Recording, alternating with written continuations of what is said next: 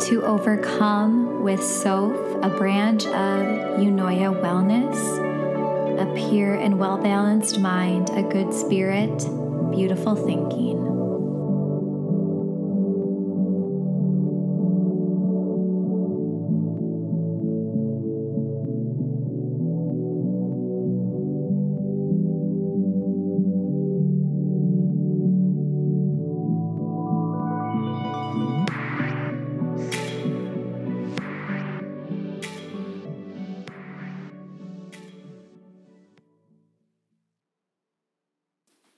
Okay, we're starting. I was just making sure there was no ticks on there, so it didn't fuck up our entire episode because I have done that before. Mm-hmm. All right, share your story with Sophie Smith, Sophie Sievertson, forever in my heart. The reason I feel like I'm so stuck on Sievertson is because it took me so long to remember how to spell it. Smith is so boring. Yeah. Thanks, Logan. It's real boring, but I appreciate it when I make hotel reservations. Yeah, they're not what's your name? But I did I still have to spell it out for myself for your last name. I just worked so hard on it, so that's why I feel like I'm no, it's Sievertson to me. But that's okay. Okay, so share your story with Sophie Smith. Today our topic will, I'm assuming, most likely be postpartum. Yeah, probably. Okay, but we'll talk about more to begin with. I just feel like I'm gonna burp. You can burp. I know, but you can be as raunchy as you want in my podcast. my perfectionism brain will not allow me to burp on screen, on set. On set. It's so bad. Okay, share your story. So first and foremost, let's introduce you to all the fans. All the fans. There's probably one person listening. And they're like, go. It's probably your mom, and she's like, I'm here. No, she'll text me and she'll be like, I'm not going to be able to listen to this for a while because it'll make me cry. She didn't listen to my birth podcast for 8 months. Debbie. Okay, I am Sophie. Also, I live in North Dakota, and I have a almost 19-month-old son, and we have 2 dogs. And what are their names? Soren, Ivy, and Loki.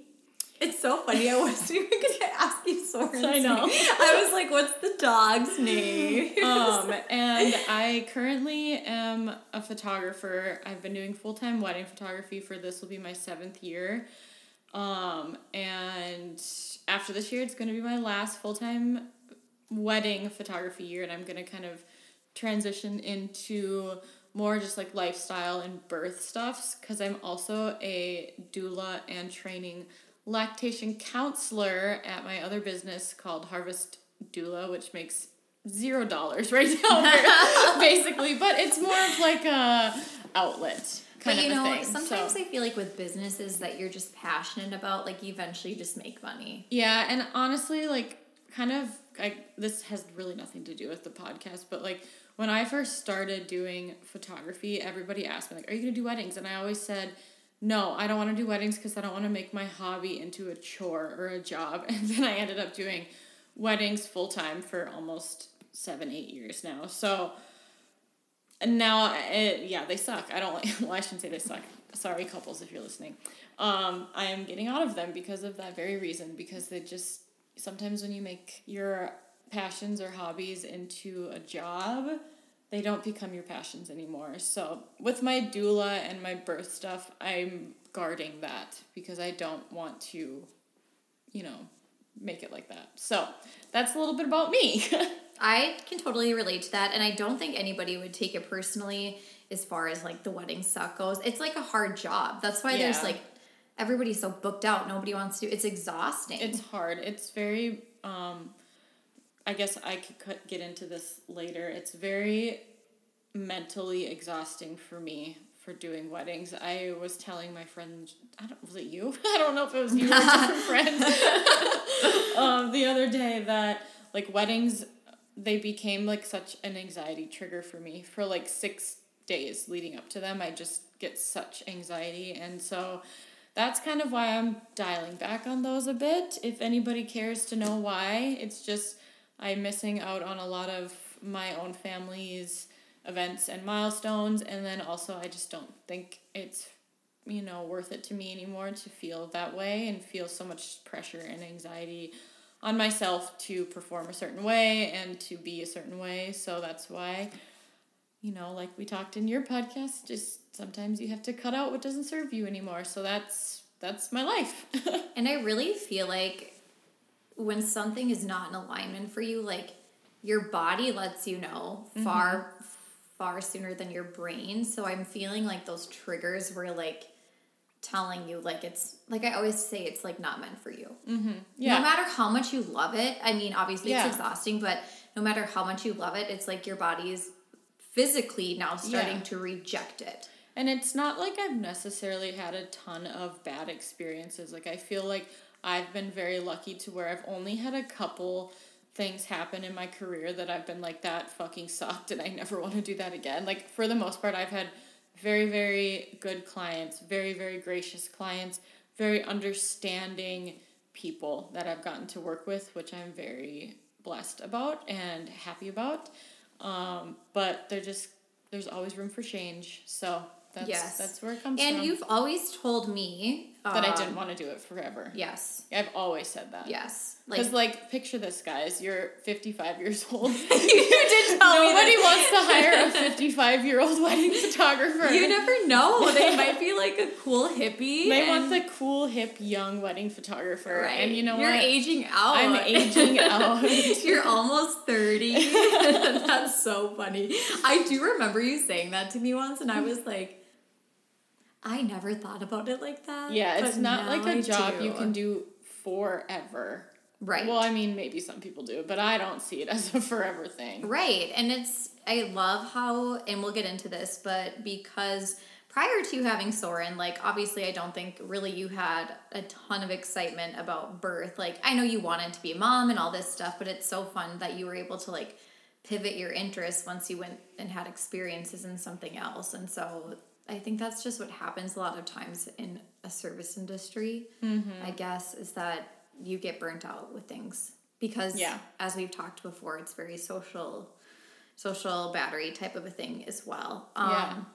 Okay, so share a bit. I'm just reading this piece of paper. Sophie doesn't have as nice of handwriting as I do, so sorry. What are your biggest goals? You don't want to talk about my background? Wait, no, I added that one in. No, you're right. Biggest goals. I don't need to go through that. Wait, why? Oh, do you want me to? Yeah. Okay, what was it again? In life, actually, I don't want you to talk about it right now. We're gonna talk about it at the end. Okay. Yeah, I just was blipping that in when you were talking. You really put it in a poor I'm spot. sorry. I'm sorry. Sophie and I have this book. It's we've used it for our podcast way back when, and on the front of it it says, "I try to act nonchalant, but inside I'm actually chalant AF." And I think it's so funny because it's so the ideas in here the book is so janky. It's so janky, and the ideas in here are so unhinged. I think for the most part, and it's crossing off things and doing this. Okay, so yes. Let's talk about your past experience and your history. I want to talk about it prior to birth and anything you've experienced prior to having Soren as far as it comes to it doesn't even have to be mental health. It can be hardships, anything like that. But then I want you to tie it into your postpartum experience. Yeah. So I guess, and I've talked about it a little bit on social media about how I've always been more of an anxious person. But I mean, prior to having Soren, it wasn't, maybe it should have been handled differently, but I didn't ever medicate or anything like that. I always just handled it by basically never stop moving. I worked out a lot. I had dogs. I have had secondhand. I'm just a mover. Yes. And it's I think it was a lot of anxiety just working its way out. So there's a lot of that. I'm a very forward thinker person. I'm always trying to think a step ahead, which is an anxiety trait where I'm always trying to control and make sure nothing is going to go wrong in one step ahead, So there's that. And just even throughout, like, my whole life, I've always been a control freak. And I remember my mom telling me that my brother had said to her one time that it looked like I just, like, had it all together. Like, there was nothing, like, there was nothing wrong with me. Like, there was nothing wrong, and my mom's like, have you met her? She has to control everything in her life. How old were you when he said that? This was, like, last year or the year before. But that's what I'm saying, like, a facade, like, we all can put on a facade, and, like, I've said this 1,000 times, Instagram is such a lie, and, like, not that he's creeping on your Instagram, but, you know, right. You can be fake, and it seems like you have it all together. That's why we preach be kind, because, like, you don't know what people are going through. I wanted to take a step back just really quick, because I think that a lot of people are similar to you in the fact that it's not like you have denial of anxiety, but it's also, like, to protect yourself from your anxiety, you stay busy. Yeah, and it's funny because, like, before having Soren and, like, medication and all that kind of stuff, I remember recurrently going to the doctor and being like, I have chest pain. And my doctor being like, have you ever thought about it being anxiety? And I'm like, no, it's not anxiety. It's not anxiety. It's not anxiety. And I went multiple times for, like, years. And she was like, maybe you should consider that it's anxiety and you should go to therapy. And I was like, no, it's not anxiety. It's not anxiety. That's not what it is. And I love that. And straight up denial. Yes. Like, I was like, no, I'm fine. Like, I'm But did you truthfully, like, had No, I was like, I'm fine. There's nothing wrong with me. My chest just hurts. There's something wrong physically, not mentally. Yeah, and maybe I should have taken the hint when I had blackout while driving on snow. So that was, you know, another. But I feel like because has any of your family experienced mental health issues that were, like, very obvious? Yes, but for the protection of my family, I'm not probably okay, that's not how I want to word it. Yes. I want to say more so, like, the anxiousness that you displayed. Like, do you feel like you saw that in others as well? Or do you think yours just, like, displayed so differently that you thought it was maybe not anxiety? Do you know what I'm saying? No, I just feel like it's different. Yes. Yeah. So like, maybe you weren't as aware. Right. And, like, this was years ago, too, so I feel like mental health stuff has came out a lot more even in the last 4 years. Mm-hmm. Like, because when I was in high school, like, I remember one of my teachers at my graduation saying, like, Sophie would have a paper written before it was even assigned. Because, like, that's just the kind of person I was. Like, I always was controlling things and proactive about everything. But in high school, like, nobody talked about that kind of stuff. No. So, I mean, that's just a backstory of me leading up to, I guess, everything else. And then I feel like, okay, what year did you get pregnant? 2021. Okay, and COVID was 2020. Yeah. And you were very fresh pregnant 2021. Mm-hmm. So talk about your anxiety during January COVID. 21st. Talk about your anxiety during COVID, and then kind of with baby, and then, like, as the baby was growing. Yeah, so I feel like, and this is probably a trend with not just even me, but just a lot of people in general, that COVID brought out a lot of mental illness in people, whether it be because they were isolated or they're losing their jobs or just they're scared of sickness. Like, a lot of people, I feel like, fell into that hole that year. And the world was just so fucked. Yeah, and I just remember, I mean, we hung out a lot during COVID, and did my mental illness rub off on you? No, it was just like, like I said, I'm like a forward thinker, so all I could think about was, so I'm a wedding photographer, and the event industry was hit very, very hard that year, and so all I could think about was, okay, I'm going to have to reschedule all these weddings. Okay, I'm going to lose this amount of money. Okay, I'm going to have to move all these people to next year. Well, how am I supposed to make this money this year if I'm going to be making it next year? And then how am I supposed to make money next year if I'm getting it for this year? And, like, that's just kind of, I think, where it maybe started that year. That year I felt like I was in a constant state of flight or fight, like, all year long, because it was like, 1 week I was going to be working and the next week I wasn't. And then the next week I'd be working and the next week I wasn't. And it was just like... And then you have to deal with clientele who are also trying to figure out if they even want to have their wedding, if it was allowed or not. It was just like a fight of trying to figure out when I could work and how it was going to work and, like, rescheduling and deposits. Like, do people get their money back? Like, all those kind of things for, like, an entire year. And honestly, basically 2 years. It was, like, a 2-year thing that just really elevated everything. Because up until then, like, things were, like, you know, you book a year in advance. I'd go to the wedding, shoot the wedding, edit the wedding, done. And then that year was like, will the wedding happen? This week it's going to happen. Next week it's not going to happen. If it's in North Dakota, it's going to happen. If it's in Minnesota, it's not going to happen. Like, just a lot of me not being able to control things. And that's feeling very out of control. Yeah. And that's where I feel like it really started. And then when I got pregnant, I had a lot of miscarriage anxiety, like, the entire time. I checked the miscarriage calculator every single day until the day I gave birth. I want to talk about that, but prior to talking about that, I just want to talk a little bit more about your work, because I want to get more into your work after we talk about postpartum, because that was a thing for you when you first got pregnant, the stress of work. Because you already had to reschedule so much, and it was already during the peak of COVID, and then it's like you were trying, like, you shot basically up until... I shot until I was 36 weeks. And then you had to find some people to shoot for you. Yeah, so I had, like, 35 weddings that year, which is, if you think about how many weeks in a year is there? 52.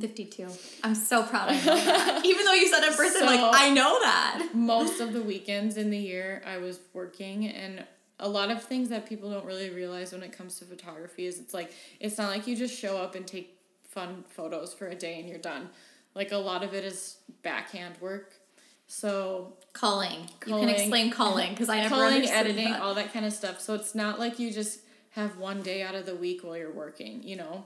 So think of it that way. You have 35, 36 weddings. That's almost every weekend in the year. Plus, and how many photos are you delivering? Like 1,500 pictures out of 5,000. So it's like just a lot of computer work. It's not like you're getting everything done within a day after. So it was basically working nonstop for an entire year. While you were pregnant. While I was pregnant. And then trying to reschedule and figuring out what you would do. Yes. You don't get maternity leave. Yes, so I don't get maternity leave. And essentially the solution I came up with was hiring a couple friends that were photographers that I trusted to shoot these weddings for me. And I would pay them to shoot, but I'd still edit. Because the alternative would be to losing, like, $30,000. Right. Which is just, it's a problem in itself. But, because I could go on and we could make a whole different podcast about how I feel like the United States sucks about not having federally paid maternity leave. Absolutely. So that's kind of, I guess, how I think it just kind of geared up into a lot of things all within a couple years, because, you know, you went from the COVID year to getting pregnant to having a lot of miscarriage. And it wasn't unexpected, and not like it was unexpected, but it was definitely unexpected. It was unexpected. Sorry, Mom. Love you, Soren. You're the best boy in the whole world. Logan, pull out. Logan's pull game is weak. And then, like, just it's just kind of amazing, like, once you find out you're pregnant, how much you love the cell inside of you. Yes. So I had a lot. Actually, we're so different, because I never felt that way, but I know that we experience motherhood so differently. Yes. Yeah. And so when you talk about now, I want you to transition into the miscarriage stuff. Yeah. Like, and your anxiety with that. So I had a lot of anxiety about miscarrying, and not because, like, I had any priors or any even, like, medical fucking priors. I love when you say that. She's actually talking about crime. It's not that I've had any prior miscarriages or anything.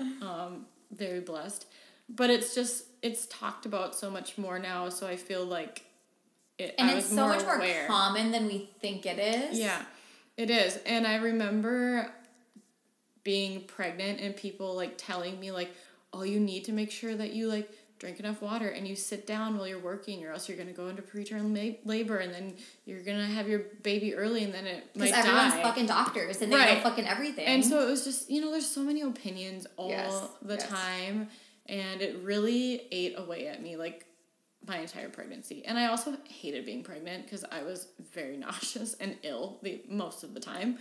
And you're doing a very physical job. Yes. And in the summer. That year was the hottest year ever. Yes. It was like 90 degrees every single wedding, like June through August. So I was due October, the first week of October, and I shot my last wedding September 18th, which was also my wedding anniversary.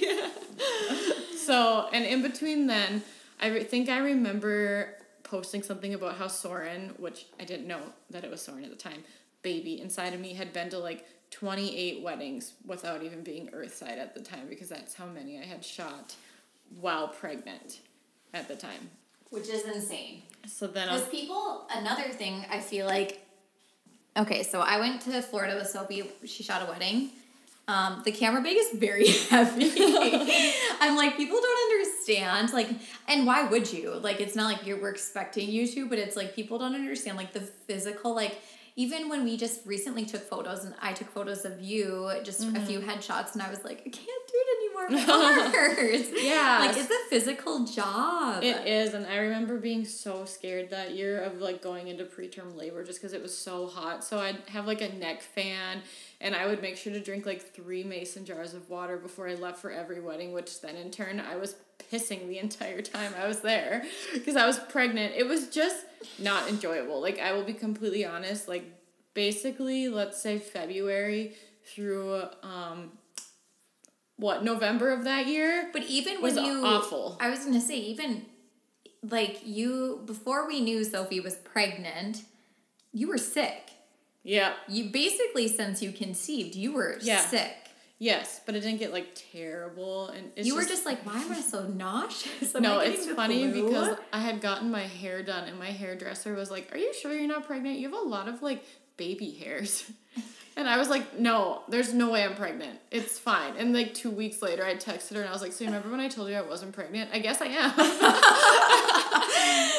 And she was like, I knew it. That's so weird that they can But yeah, that. We went on, like, a snowboarding trip first week I was pregnant, not knowing it, and I was just... Because your test was negative. Yeah, I did take a test before because I wanted to make sure I didn't consume any substances while I was pregnant. But so I was just popping Dramamine. It's like the one time in a year I actually drank, and I was pregnant.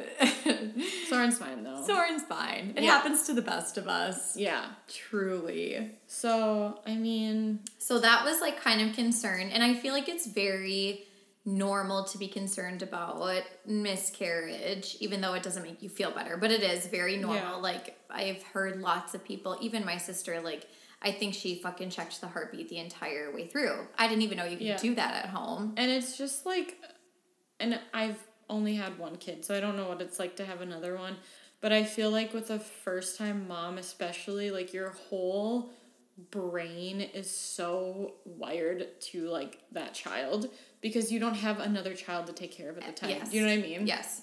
Like, I feel like if maybe I had another one now, like, I wouldn't be as concerned because I'd be keeping the one I have alive on the earth.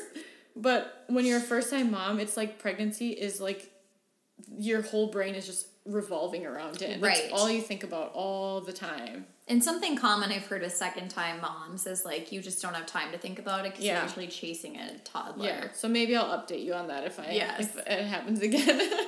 Okay, so then I want you to explain the whole process now because this is going to be... We're going to talk about... I'm just going to set you up so you know. We're going to talk about the postpartum journey, and then I want you to talk about some work anxiety you have because I know that's been, like, prevalent in your life as well.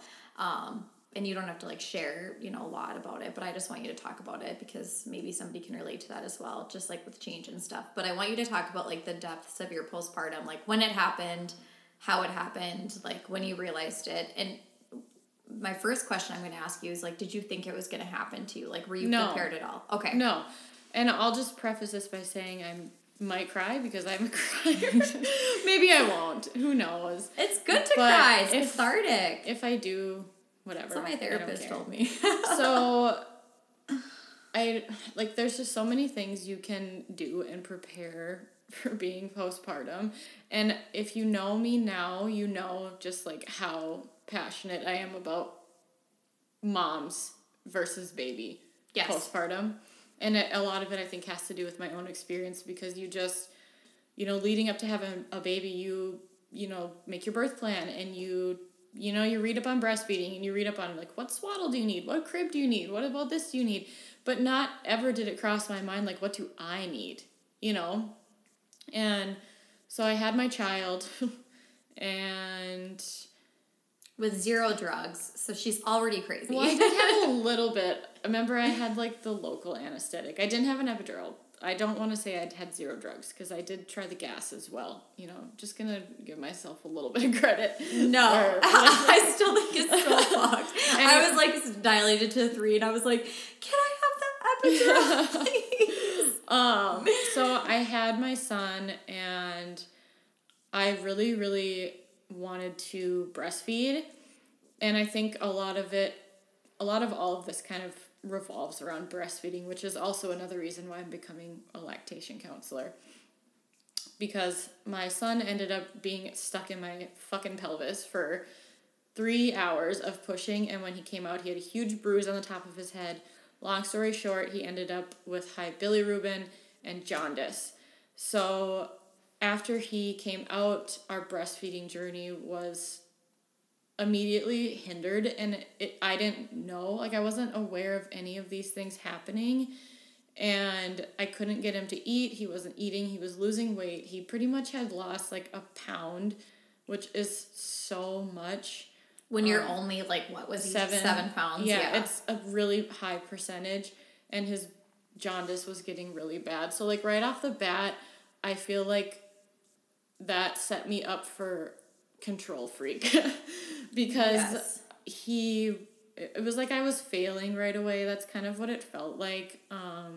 Like I wasn't feeding him enough. I wasn't producing enough. It was my fault why this happened. Like everything just seemed to be my fault.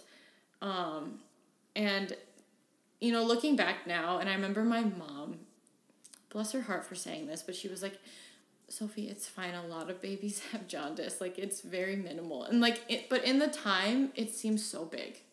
Everything seems so big because, like, you have so many hormones just rushing through you that, like, no matter what happens, it seems so big. Yes. You know what I mean? And people experience it differently, too. So since you are such a control freak in that sense, and something that is completely out of your control is probably already just as big in itself. Yes. So, like, me not having everything go exactly how I wanted it to, because I wanted to have him, I wanted to breastfeed, I wanted to come home right away and just, live the blissful postpartum experience of just breastfeeding my child. Isn't it so, like, we're so, I want everybody to know now that is non-existent. Yeah. So, like, that's the picture I had in my head, and it wasn't working.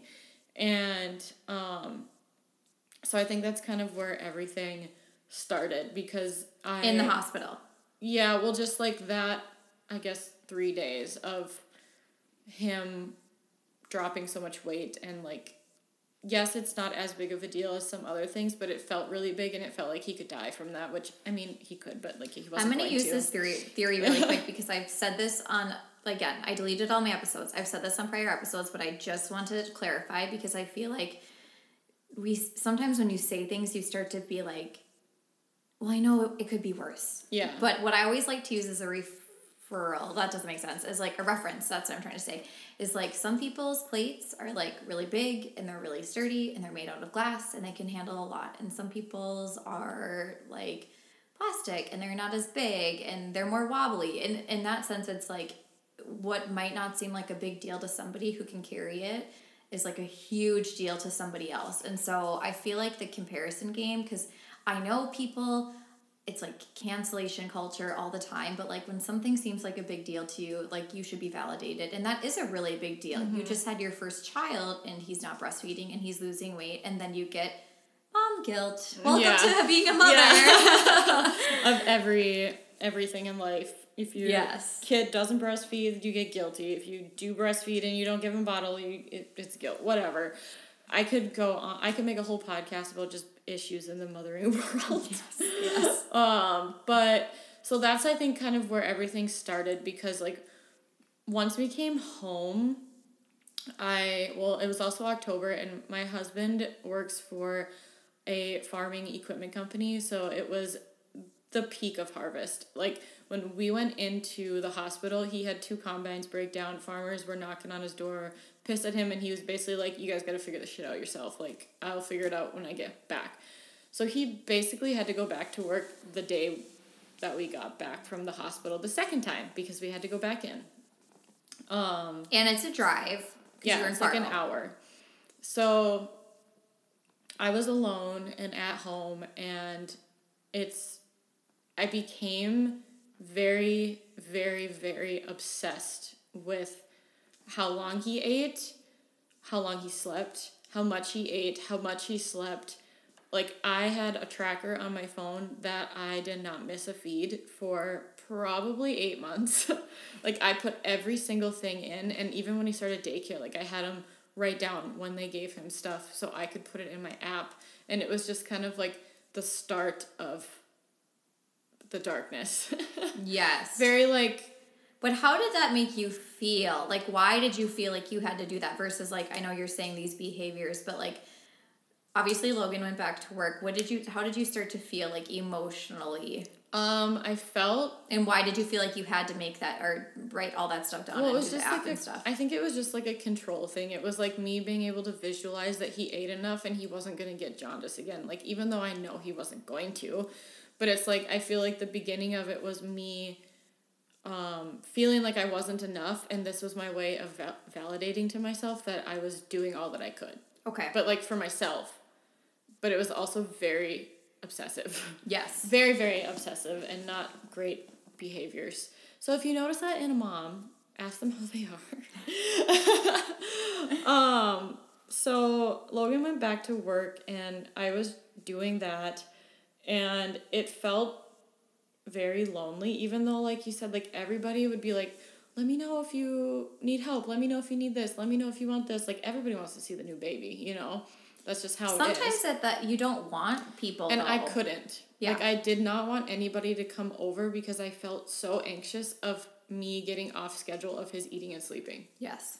Which is just such a bad thing to even, like, say out loud right now.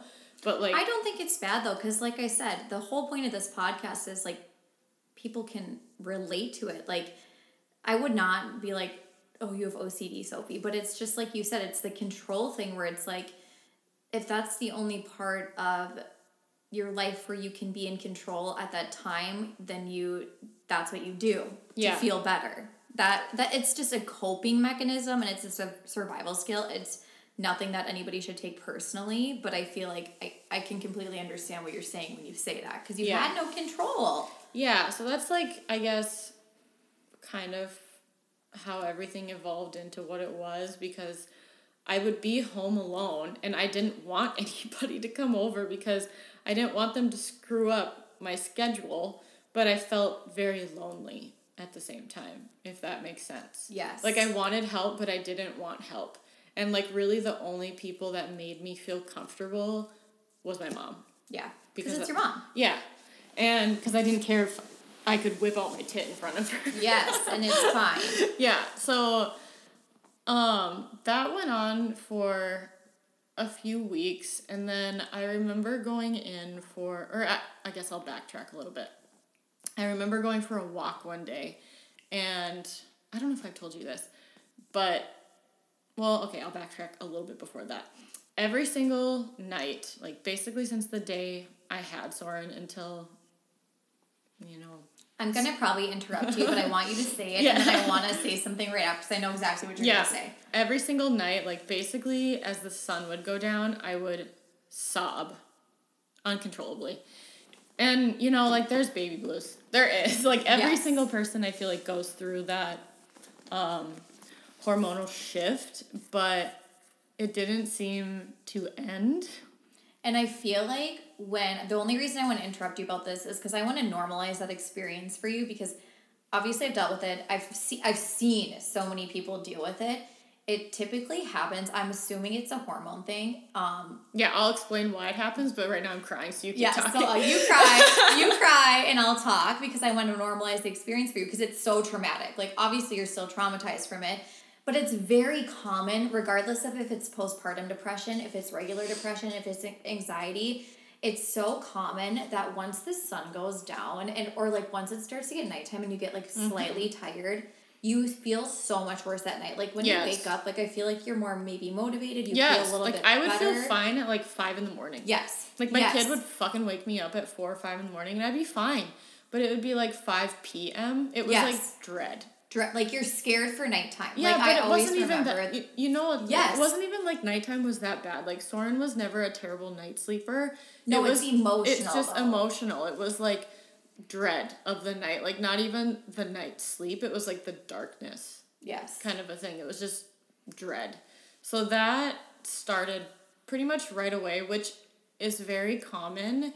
And I'll tell you why it happens, because I am obsessed with birth.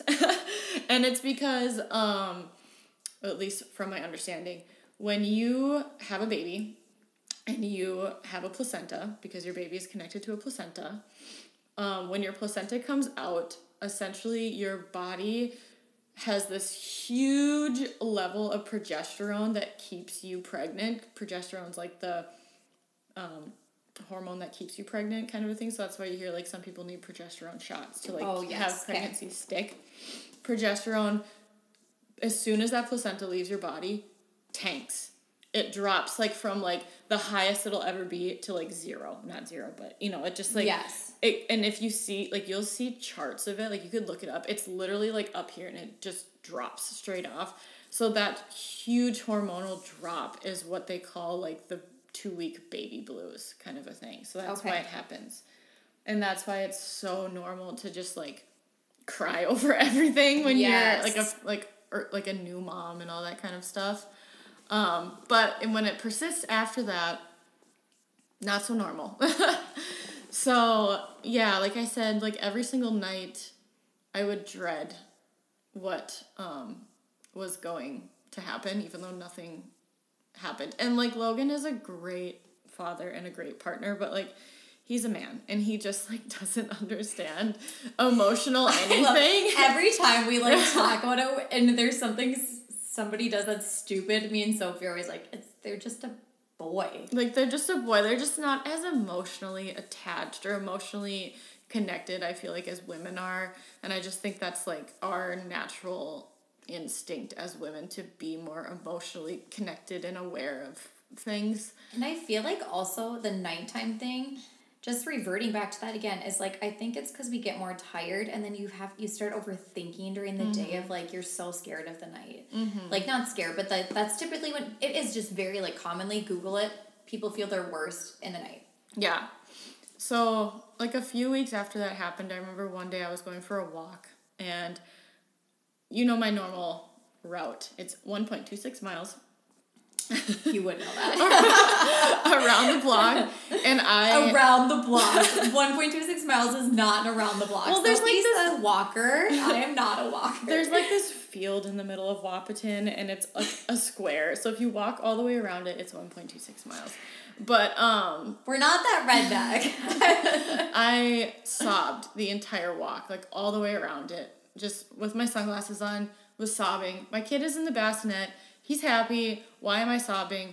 Because it's 5 p.m. Yeah, yes. And I get back home, and Logan had just gotten home, and I was just sobbing. And he's like, what's wrong? And I looked at him, and I'll probably cry saying this, and I looked at him, and I said, I don't know what's going to happen if I don't do something about this. I said, I don't know if I'm going to live. Because you feel like you're going to die. Mm-hmm. Like, I feel like when you're in those moments, that's where I feel like I've never been in that place until this past year. You've probably never been in that place until that part of your life. But, like, you feel like it's, again, with the whole suicide thing, like, I get it. Some people want to die. It's probably different for everybody. But you feel like you're going to fucking die. Like, yeah, I felt like I was dying, but I didn't want to. Yes. Mm-hmm. But you feel like you're going to die. Mm-hmm. And it's the most lonely and isolating place you can be, and you feel like it's the only thing that will happen. It's like, it's not like your only choice, but yes, in a sense, like that's how it is. Yeah. And it was like, it was weird for me because I'd had anxiety before, but this was like anxiety / depression, but mostly intense anxiety. Yes. Making me depressed. Feel depressed. Yes. Yes. So it was like both, but it was just weird. And so. Very common though. Yeah. And I mean, so I did get on Zoloft, but that'll be a whole different thing. And it's not like when you do that, it just switches, either. So like probably like a week after I said that to Logan or whatever, he was like, you really need to go in. And I did have an appointment, I think like the end of that week or something with a midwife, because the nice thing about Essentia, or where I hospitalized at, and I can't speak for any other hospitals, is they do like the 6-week checkup like every other hospital does, but they also did like, I can't even remember how many weeks it was after birth, but it was just like they called it just like a checkup, but I assume it's for mental health. They don't call it that. For the mom. For the mom. Okay. They don't call it that, but that's my assumption of what it is, because that's essentially the first question she asked me when I came in. And I basically told her the same thing, that I just like was afraid that I was going to like hurt myself or my child, or I wasn't going to live through it, and he was going to be alone. And I cried to her, and then she gave me Zoloft, and things got a lot brighter from then. Not that we're like sponsors of Zoloft, but it's so hard because I feel like you feel like you're going crazy. Yeah. And I had a different experience, and we're not going to talk about my experience because this is about you. But because I was so aware of how fucked up I was in the head, I was very prepared. So I got on meds like immediately after, because I was so scared to go through that, because you hear about moms hurting themselves, hurting the baby, doing all doing these crazy things. And it's like, it's, in my opinion, so unfair. And like, I just get angry about it, because it's like, this mom already carried a child for 9 months. There's so much pressure. Like you said, you already feel like a failure, even though you've done nothing wrong. You already feel like a failure. And then you have to juggle all of these hormones. And now your husband's in the busiest time for work. And like, also he's a boy, so he doesn't get it. And like, next kid, I'm making him stay home for at least 2 weeks. And it's like, you want to isolate. Like, you don't want to see people. And like, when I was going through all my stuff, like you're probably the only person I saw. Like, I didn't want to see, you don't want to see anybody. I didn't want to see anybody besides my mom. Yes. Like, it made me so anxious to have anybody want to come over, just because of my control freak feelings. And like, you smell, I didn't like the way I looked, I didn't like the way I felt, like everything just felt because you're so insecure. It felt so foreign to me that I didn't want anybody to see me. And like, I feel like you didn't even come to see me for like a month. And I just like didn't want anybody to come over. And it was weird, because I remember Mallory being like, I'll just come stay with you that weekend and I'll help you with the baby. And like, looking at it now, like, it's a good idea, because like she could help and blah blah blah blah blah. But I was like, no, don't come here. Like, I straight up was like, I just can't have somebody there. And like, I just couldn't take any help, but yet I felt so alone at the same time. Like, you needed it, but you couldn't. And it's not just with postpartum. I just feel like it's magnified with postpartum, but I feel like with everybody who goes through some sort of mental health hardship or struggle, it's a very common theme to not want to ask for help. And like, breastfeeding was probably another factor, but stubborn me, similar to my birth, I had it in my head that things were just going to be a certain way. And I'm very, very, very proud of myself for doing it and for sticking it out and not quitting. But it can be a very, very dark place those first few weeks for breastfeeding moms. Painful, hard. You don't know how much your baby's eating, which is a mental game if you're nursing. And also there's so much opinion from everybody else that makes it so hard to feel like you're doing the right thing ever. And like I said in the beginning to you, it's like everybody, and this is very much so in the health and wellness industry as well. Because something works for somebody doesn't mean it works for everybody else. No, but they think it does. Yeah. So they're going to give you an opinion. Oh, I did keto, so you should do keto, and you're going to have the exact same weight loss that I did. It's the same with breastfeeding. Oh, I did this when I breastfed, so you should do this, and it will work out magically for you. And then if you don't do it, you're kind of shamed in a sense, and it's like so frustrating. And I also didn't think about that, but because I never breastfed because I was a little bitch, and you are not a little bitch. Well, it's fine. But I had a fucked up birth, so that's where I was like, you can make whatever choice you want to make. It doesn't have to be one way or the other. Yes, but I really did choose not to, selfishly, but not selfishly, because I wanted my body back. Like, and I understand that because I can get into that after we get over all this stuff. And I was like, I don't want to breastfeed, but I just kind of recently figured out, like, in my head, I think, like, I have these weird late night thoughts. Like, I sometimes tell you about the weird late night thoughts of me wanting to be a singer or whatever. Yeah, I was just going, what the fuck goes through your head? But I was thinking about, I'm like, you would never know. How do you know how many ounces your child eats? Mm-hmm. Well, so it's not necessarily how much they eat now. And now going through like lactation counselor training, which this is the whole reason why I started doing it, was to help people like me who don't... Like, okay, we live in Wapton, North Dakota. There's not a single person like that here. You know what I mean? No resources. Like, there's no resources for any sort of postpartum maternal health. And those first couple weeks are the most critical days in a breastfeeding journey because they're the days that people quit the most because it's so hard right away. And it's kind of like in your podcast, if anybody listened to that one before this one or whenever it's going to be posted, you just have to take it day by day. And that's what I, tell people now, like friends and stuff that go through it, is like, just see how you feel tomorrow. Take it day by day. Try it one more day. And if you don't want to do it tomorrow, you can quit, because it is so hard. So like you said, you don't know how much your kid's getting. It has a lot more to do with like how much they're peeing, pooping, the output. They're peeing and pooping and what their behaviors are like, because like babies that are starved obviously are not happy, and babies that are fed are obviously, know. So that's a lot more of what it has to do with. But as a new mom who's only had people tell you you're not feeding your kid enough and that's why they have jaundice, because if anybody knows anything about jaundice, it happens because they don't eat and they don't poop enough because that's how bilirubin is excreted, blah, blah, blah, blah. So as somebody who's been basically told, their entire breastfeeding journey, which was only a couple weeks at this time, that they weren't feeding their kid enough, it causes you to feel like you're not doing enough and like whatever. Does that make sense? The whole failure. It felt like I was failing at anything. And I remember one night texting my friend and just being like, I don't think I can do this anymore. And she just said, just see how you feel tomorrow. And if she wouldn't have said that, I think I would have went to Walmart that night and gotten formula and quit. Yes. Because I was like, oh, how do I do it one more day? And then the next day it was just do one more day. And then eventually things do become more second nature, and Zoloft does kick in.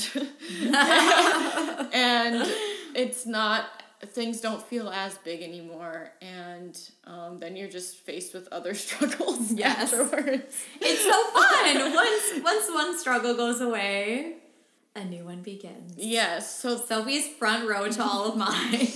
Throughout that whole process, though, as I was going through all that, I also had to work because I'm self-employed. And like I said, I could create a whole other podcast on how fucking awful the United States is with their maternal care. But I did have to, all those people shot those weddings for me, but I still had to edit them, deliver them, do all the emails, do all the backhand work, which is very difficult on top of trying to keep a newborn alive all the time. And then be in the mental state you're in. And then feel like you're dying all at the same time. So there's that. I could just give a big fuck you to the United States most of the time. I would say, I know our passions are different when it comes to what we have experienced, but because I think that you get passionate about things that you've experienced with trauma, right? So, like, you had a very traumatic postpartum.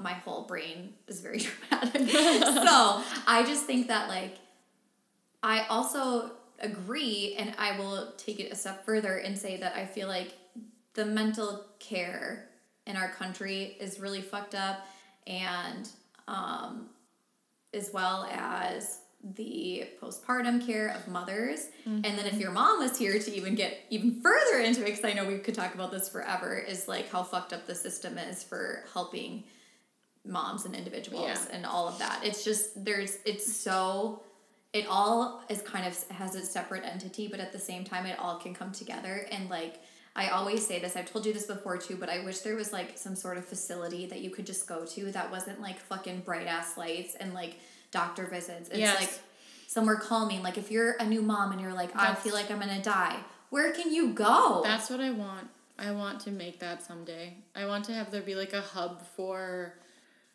mothers that can come and they can get lactation help or therapy or mental help, or just take a fucking break. Take a fucking nap. A nap pod. You know, like have like people there to take care of their babies while they sleep. Just like anything like that, because the United States just doesn't put mothers first when it comes to that, but they expect us to work as if we don't have children. Yes. At the same time, we are like one of the highest mortality, like maternal mortality rated countries for being a first world country. And like, how just screwed up is that? And this is not even has to do with mental health at this point, but just my belief that if there was federally paid maternal postpartum care for every single mother, or, you know, even adoptive mothers, you know, that adopt babies, if there was care for them, I feel like it would just change everything as far as like kids in school having mental issues, shootings, drug and alcohol abuse. Like, I just feel like it starts from the beginning. Like, there's a daycare crisis, there's a mental health crisis, there's all these crises that happen, and in my personal belief, it stems from that, because mothers aren't taken care of, they're overworked, they can't take care of their kids, they're incredibly as a whole undervalued. Yes, they're undervalued, overworked, and the people who suffer are the kids, and that's not fair for them, because they should grow up happy, which if they grow up happy and successful and more privileged, then they become happier and more successful people in the future. Do you know what I mean? Like, it's all intertwined, and it has to start at the beginning. And that's just something I wish every person, including Joe Biden, could hear. And I just think it's something that I think is so interesting that I've talked to you about, because you started at the beginning. This probably is kind of a bit off topic. This is a tangent. This is a bit of a tangent, but however it needs to be heard is that even at the hospital when delivering, I was telling somebody that I thought, like, the reason, like, if I were to ever have a doula per se, or like the reason I think Sophie is so important in her work is not only taking care of the mothers, but advocating for them as well, because the system is so fucked up that like things that are considered normal are not normal, and we get pushed on because like I was 21 when I had my child. I had no fucking idea. Like, I did everything they told me to do, and looking back, I had the worst experience because I did everything they told me to do. Like, I had no idea.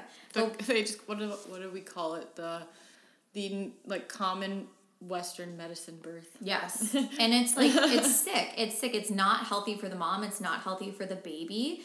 And then, like you said, you're like, okay, go play house now. Like, you know how to do it all. You just get thrown home, and those first few days and weeks are the most critical for mom and baby and breastfeeding, and those are the weeks where there's nobody around for the mom, and all they want to do is hold the baby. But it's a tangent. It's kind of funny because I actually get. It's not that I don't like babies. It's not that I don't like them. Okay, I want to say that out loud right now, but. Even, like, when I would go see Mary, she'd be like, why don't you ever want to hold the baby? And I'm like, I'll just hang out with you. Like, I don't have like a super maternal instinct. Like I obviously love my child with my whole heart. And you have lots of nieces and nephews. Yes, and like I love kids, blah blah blah. But like I don't know why I'm so much more like that's what I've thought about. Like when I think about a lot of things, I think about like the person who's neglected the most. So just say like, I mean, if Logan had an illness, whatever, I would think of you and not him. And that's not to say like he's not important, but I would think of like the struggles of you having to take care of him and be that caretaker and be neglected. So like that's the type of people I think about, and I think it's because I have a lot of trauma from shit, and you do too. Okay, I want to sort of wrap this up a little bit because I know that we tend to go on tangents. I want you to talk about anything else that you've experienced with postpartum, and then I want to talk about like the identity a little bit and how you've decided to transition out of weddings, because I feel like that's really important, even though you might not think it's as important, but you've made a very, very big life change. Mm-hmm. And so, like, if anybody is even self-employed or has heard about this, obviously, if you've listened to my episode at the yoga studio, like, all that good stuff, like, I want you to kind of talk about, like, your point and the identity and all of that, because I know that was probably, like, a really big thing for you after Soren as well. Okay. Sorry, tangent. I'm going to go first on, I guess, I want to talk a little bit about, like, postpartum body image. Yes. A little bit, and then I'll wrap it up with the wedding thing. Okay. So remind me of that in case I forget. I'm not going to let you forget. So after I had started medication, things got significantly better. Mentally, I felt really good. After whatever it was, 6, 8, 10 weeks, whatever it's supposed to be that you wait before you work out. Like I said before this, I was very active, never stopped moving. Ever stopped moving. Like, I worked out 2 hours a day pretty much every single day. So I was... For fun. So I was so excited to, like, get back in the gym and just, like, I wanted to be a weapon again. That's what I always said. I just want to be a weapon. I want to be strong. And I think I got a gym membership in January, and so I had my son in October.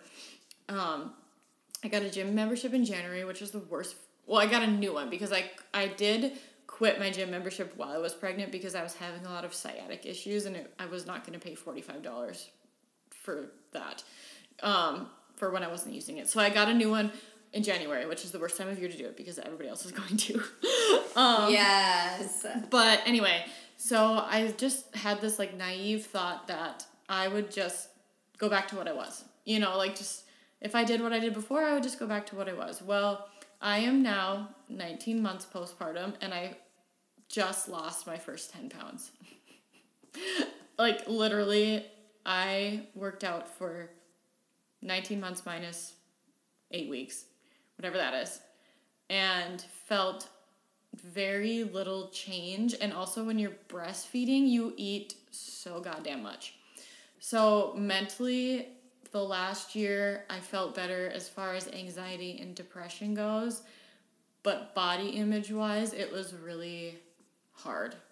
I have a lot of friends who are daughters of Jane Johnson. To throw us under the bus.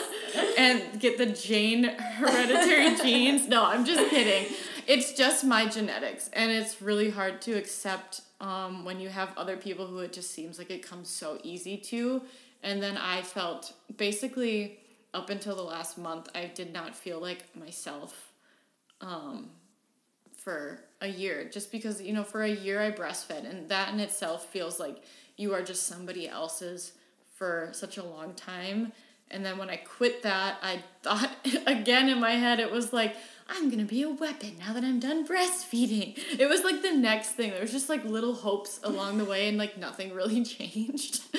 But I did see this quote one time that said that it basically takes a mother 2 years to come into her, what they call matrescence, which is like your identity of being a mother but yourself kind of a thing.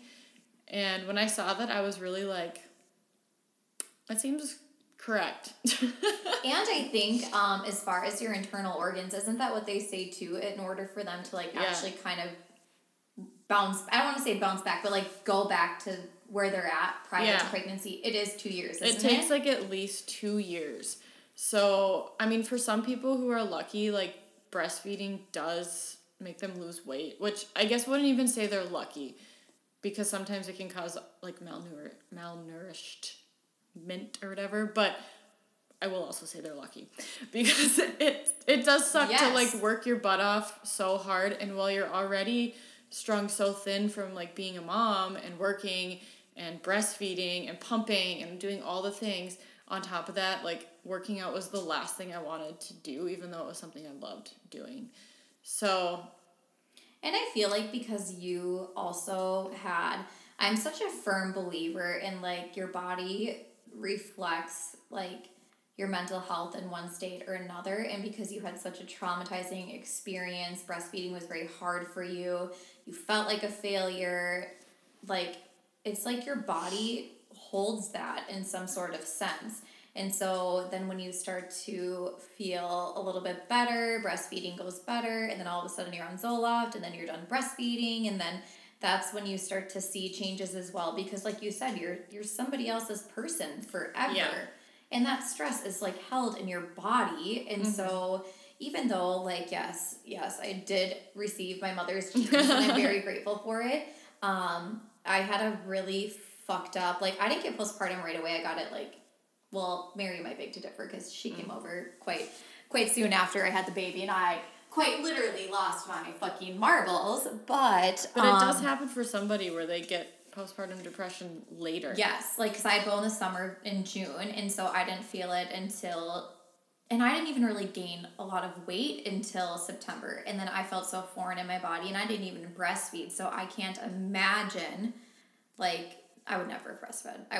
If I have another baby, even if you had one now, like, and I'm a very, very, very big breastfeeding advocate. I think it's so good for mom. It's so good for baby. Like, if you can do it, you can do it. You're one person I would advocate not to do it. And I'm not maternal. I feel like it would just be much too overwhelming for you. Yes, like, and it's just not my jive. But, like, everybody experiences it so differently. And so, like, I just, again, and it was a reflection of where I was at and, like, my mental health and my journey. And you were giving so much of yourself that your body just, like, held on to everything. It needed to, because it's survival. And I feel like people feel like such failures, and it's so sad to see, because in my mind, like, I think the fact that you would even work out after you did all of that and after you fucking breastfed, and how I think breastfeeding is like so hard, and like I probably would have told you to quit. I probably did tell you to quit. I'm pretty sure you did. Yeah, I was like, just fucking stop, dude. Like, and it's like, that is like I feel like in our society, strength is considered like being super strong and fit and going to the gym, and like how I view it is so different, because I'm like, you weren't seeing results, but you still went to the gym. And, like, breastfeeding was a struggle, and you still did it. And, like, you still committed to all these things without seeing results for a year. Like, over 19 months. 19 months. And that's a long fucking time, where people a lot of the times go to the gym, and if they don't see results in 6 weeks, they're out. You know what I mean? So, like, the mental, even though it was so hard on you and it was so awful, I feel like the mental strength you gained from it is, and that's what I always try to remind myself, too, is, like, the battles you endure and the trauma that you experience, you build up so much resilience and like mental strength. And then now look, you get to help others, which is like the best part, like, because you went through that. Obviously, we don't want to ruin the hobby. It's not going to be a full-time job, but you get to be there for people in a way that you never have been able to before, because you went through it. Even just like friends texting me and asking for advice and help, and like Claire and stuff like that. Like, I just feel good, like, even being able to be a person for them. Yes. Even if I'm not making money off of it, like, I don't care, because I just want to be that person that if that person's going through a dark time, I can help. So there's that. I'll go through the work thing, and then we'll be done, because I feel like this has already been long. It's okay. People love to listen to us talk, and it's like the only 2 episodes we'll probably talk on for a while. But I also do want to say, too, like, I think people are drawn, and I'm not just saying to you specifically, I feel like we have people, because of our career fields, and they're just a little bit fucked up, like, we draw certain people towards us. And so, like, I do firmly believe, because I've seen it myself, and I do see it in you, like, you draw people into your life that you're able to help. And I just think it's so great. I think that it sucks what we went through. It's still going to suck. And if I have another one, honestly, like, I've told you this, like, I do want to have another baby, but I'm very fearful for that period of my life to happen again, which sucks because the United States could make it a lot better.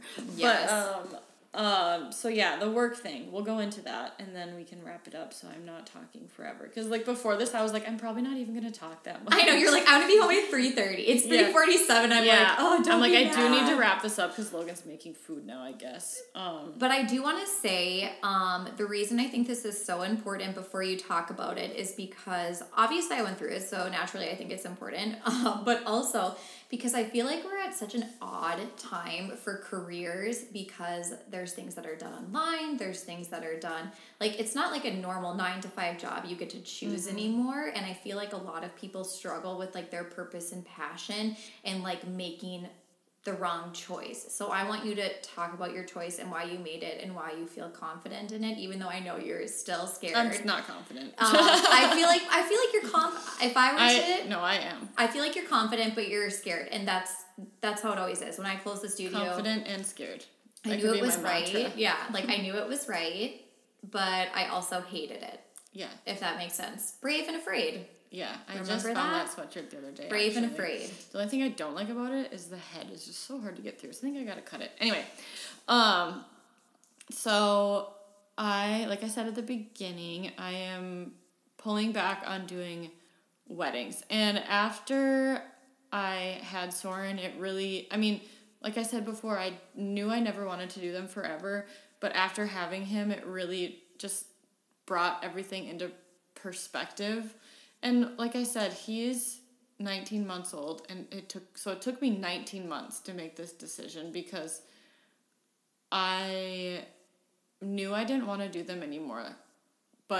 And you've probably known for a very long time. Yeah, I've known not like I don't want to do them anymore, but not full time. And the money aspect of doing them is what I think took me such a long time to break from it, because for me, doing weddings is what I know. I went to school for agriculture and never did it. Like, I graduated with an ag degree, and then I just started doing wedding photography after graduation because people were hiring me. So it was all I knew. And it's financial security. It's financial security, and it's very valid to feel that way. Like, even, like, not everything in life is passionate, you know? Right. Like, sometimes you just do a job because you have to put food on the table, kind of a thing. And that's kind of what I've been doing the last 19 months, is just surviving while doing them, which, if you're a couple of mine and you're listening, I will say the last 19 months I have had great couples, and you have all been great, so don't... Yes, I always feel like you have to just be like, it's not about you, because people take it personally. It's not. It's about the job. It's not. It's like, it's not about my couples. They're great. They really are. And so I don't want any of them to like listen and feel bad for me saying that or saying anything. Or even if there's ones that I have this coming year, like, I will still be there. I will still be present.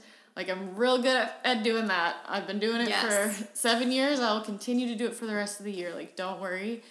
But there just came a point, and this was more of even like a recent thing, where I couldn't mentally do them anymore. Like, I wanted to be more present for my child. I wanted to be happier. And I talked to Logan a lot about it, and he was like, you have to just put yourself first before you can take care of others, because if you're unhappy, you aren't going to be serving... He's like, you're going to ruin my life. He's like, you're not going to be serving your clients, and you're not going to be serving your family if you're unhappy. So, and like I've said, Logan is a boy, he's a man. He doesn't have as emotional connection as I feel like a woman does. So it was really hard for me, I think, making that decision, because he doesn't give me a lot to work with. Like, he doesn't talk a whole lot. And I just needed him to say that and to, like, reassure me that it was okay and that was the right decision to make, because I felt like I wasn't able to pursue other avenues of my life and other things I wanted to do because I had to do all these weddings that I was working. Like, there was no time for me to change directions because I was already tied up doing everything else. So for my mental state and my happiness and hopefully a different path that leads me to other great things and more great clients and people that I meet, that is why I made that decision. And it is not an easy decision. I hope everybody knows, like you said, you've been doing it for 7 years. I only had the studio for like 3 to 4, and it breaks your heart. It's a part of you. It is. It is a part of me, and I've enjoyed it 98% of the time. Yes. There is a few people that suck, but for the most part, like, I had really, really good clients, and it makes me feel so happy when they, like, post their pictures, or they love their photos, or, like, it's years later, and they're like, these are still my favorite pictures I've ever had taken before, and, like, that makes me so happy, because when I think about, like, the grand scheme of things, it's like, these are the photos that you're gonna find, like, in a box in the basement of your grandparents' house in 100 years from now, and, like, that I think is really cool. So it's a very important job, right? At least in my mind. But I think there's something, and you had told me this, because I was obviously really, really struggling with closing the studio, and you had said, like, there's beauty in knowing, like, when it's done. Yeah, there is, and it's like another thing that I've talked to people who've asked me about it is, like, it's not fair, and it's same for you when you had to close a studio. It's not fair to do something just because people want you to do it. Yes, because your heart's not in it anymore. Because then you're not giving them the best experience that you can. Like, that's where my mind goes, where I want to be excited to go work for these people, and I want to give them the best possible experience, and I don't want to have people spend thousands of dollars on photos that they hate because I wasn't mentally there to do it for them. Yes. So it's just not fair to anybody else. And so that's why, like, I did pull back from doing as many weddings after I had Soren, because I was doing, like, 30 plus, and I went down to, like, 20, which was great, but it just wasn't enough. Yes. So. And I also think that, like, I'm really into the quality of my work, you're really into the quality of your work, and so that's the reason we chose to, because we both could still be doing our jobs and do a shitty job, but we want to be, like, obviously you're not excited to go to work every day, but you want to do a good job. You want to be fair. Like, you paid me to do this, I need to do a really good job and be present, and when you know that's over, you have to be done. Yep, there's people out there that are photographers that they just do as many as they can, and they, whether or not they do a good job, they don't really care. I know a lot of massage therapists. And it's like I don't want to be like that. Like, my clients, I want to give them 110% Me too. all the time, and they deserve, like, the best possible experience. So that's where I decided to just really dial it back, take a few a year, focus on other avenues of my work that really inspire me and motivate me and make me feel fulfilled. And you're evolving. And I'm evolving. You've grown. And changing, and I'm excited, scared, but excited for the next year. We saw these shirts, and I just want to say it really quick before we wrap this up. It was actually through what's her last name? Zazon. Yeah, she had these shirts, and they said brave and afraid, and I, like, carry that with me to my heart always, because I feel like every decision I make, and I've made lots of drastic decisions lately, and I will continue to have lots of changes in my life, and I think that it's like, I just hold it close to my heart, because there's some things that you're so afraid to do, but unless you make the change, you're going to be stagnant, and it's, like, it's hard, but you can be brave and still be scared. Yeah. And I think that's a great place to leave it.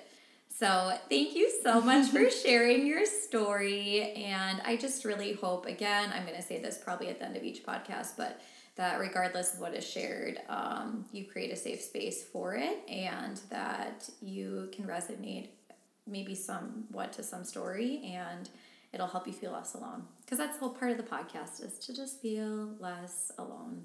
To overcome. Wow, that was mic drop. Okay, bye. To overcome. The storm emerged without any warning, without any sign. She never saw it coming, a whirlwind of darkness uprooting her present and cascading shadows over her future. a true collision of disruption and despair. She finds herself consumed by chaos, her faith unraveling as it disappears into the cries of the sky. And in the midst of heartache, she decides that she can either dwell on her disasters or she can learn to weather them. She can let the storm break her, or she can let it build her. It's in this moment of clarity that she begins to fight her way out of the darkness. It's in this moment of grace that she stops running from her storm and she starts following her rainbow. And despite the aches of her journey, she is led to a place only she can find. A place of courage, a place of beauty, a place of becoming. That is what it means to overcome. This is what it means to survive. And although the storm brought her destruction, it also brought her strength. She learned that she is more powerful than she ever imagined, and that anything that arrives to break her, the darkness will never stop her from finding her light.